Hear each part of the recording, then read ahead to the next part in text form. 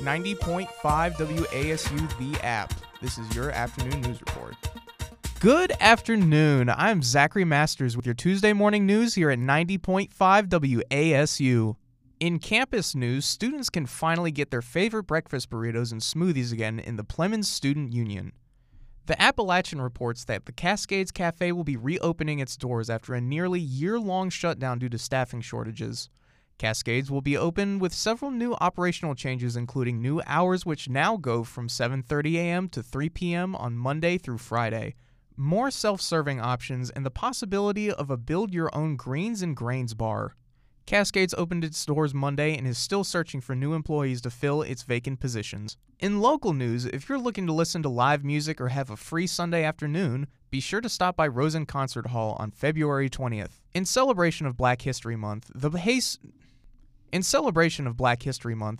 School of Music will be hosting readings and recitals of renowned African-American poets and composers, including John Coltrane, Scott Joplin, and Kelly Ellis. The event is available for viewing through a live stream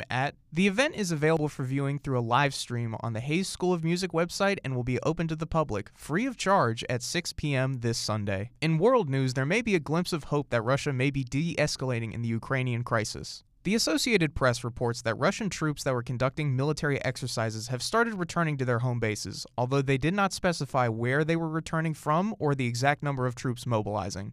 In addition, both NATO and U.S. defense officials have yet to confirm this retreat, with the Ukrainian government remaining skeptical of de-escalation until these reports are verified. And now, an update from our sports crew. What is up, everyone?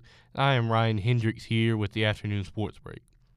In App State sports news, App State men's basketball takes on Troy tonight at 6:30 in Holmes Convocation Center, while the women's team takes on Texas State Saturday at 2 p.m. In other local team news, the Charlotte Hornets play at Minnesota tonight at 8, while the Carolina Hurricanes have a nationally televised event tomorrow at 7:30 when they take on the Florida Panthers on TNT.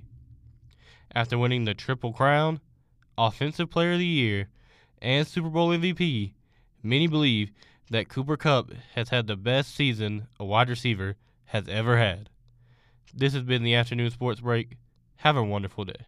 Today's weather comes you from BooneWeather.com. Today, expect a high of 45 degrees and a low of 27, with clouds rolling in as the afternoon progresses. Prepare for winds ranging anywhere from 5 to 15 miles per hour. For WASU, I am Zachary Masters. For more up-to-date news, visit us at WASUradio.com. Like us on Facebook and follow us on Twitter.